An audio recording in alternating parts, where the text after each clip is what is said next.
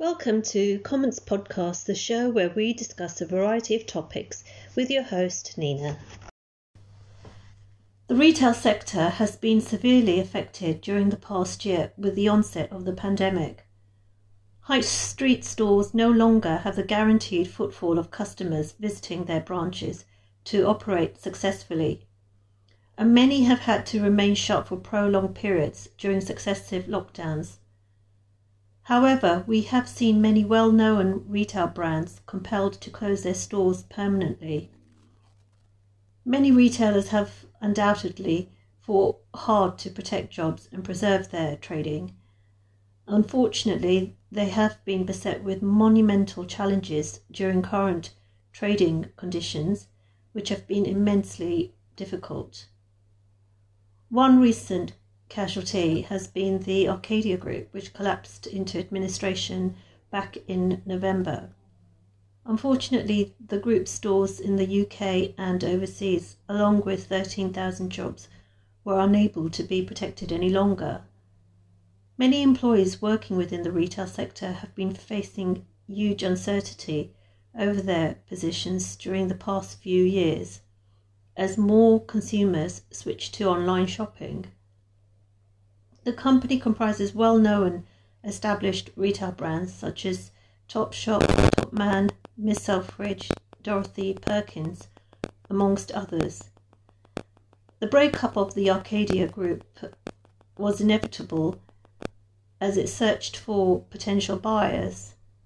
Fortunately, the well-known brands would always be a huge selling point as they have built a loyal customer base.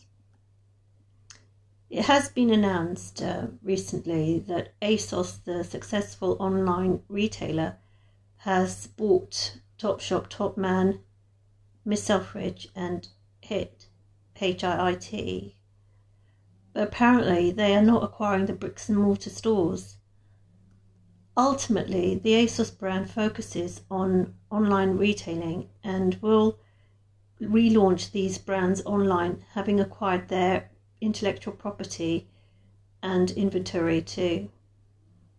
It is understandable that retaining retail stores is not appealing currently due to difficult trading conditions on the high street and also the high costs incurred from business rates and leaseholds. Although apparently some employees from the design and buying departments will be retained, a majority of the retail store staff who are currently on furlough in the UK are now facing imminent redundancy. Another casualty has been the popular department store found in major cities throughout the UK, Debenhams. It too has found itself falling into administration. It managed to survive, being on the brink of collapse on quite a few occasions during the past few years.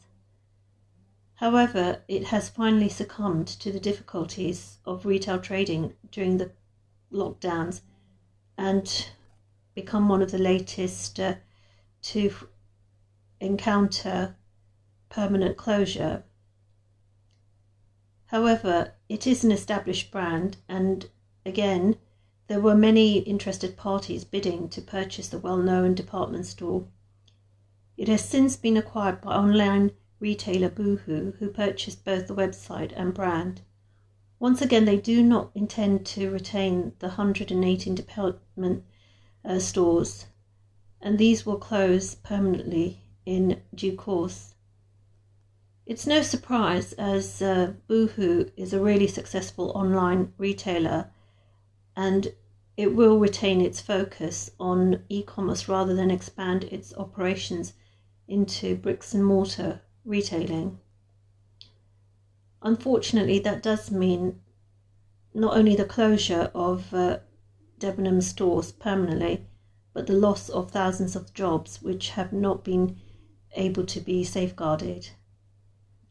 Boohoo will relaunch Debenhams as an online operation soon, as it focuses to diversify its product ranges from clothing to incorporate homeware and beauty.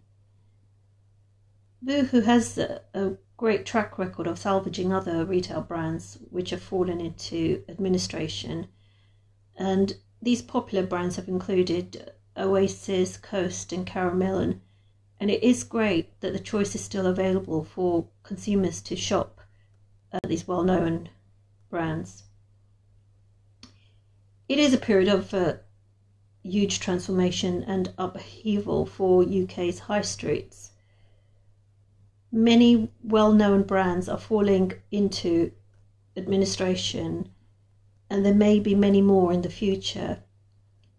The consequence has been that high streets now have a plethora of vacant stores.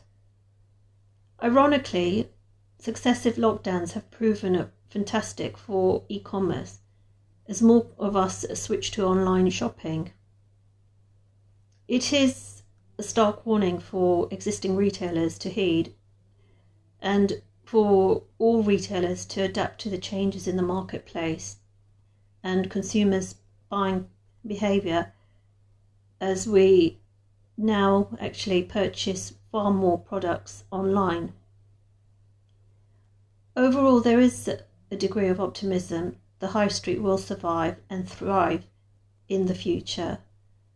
However, one can only wonder what will replace the high street's numerous empty stores. Thank you for tuning in to today's episode. You can subscribe to the Comments podcast via iTunes, Spotify, and other major podcast providers.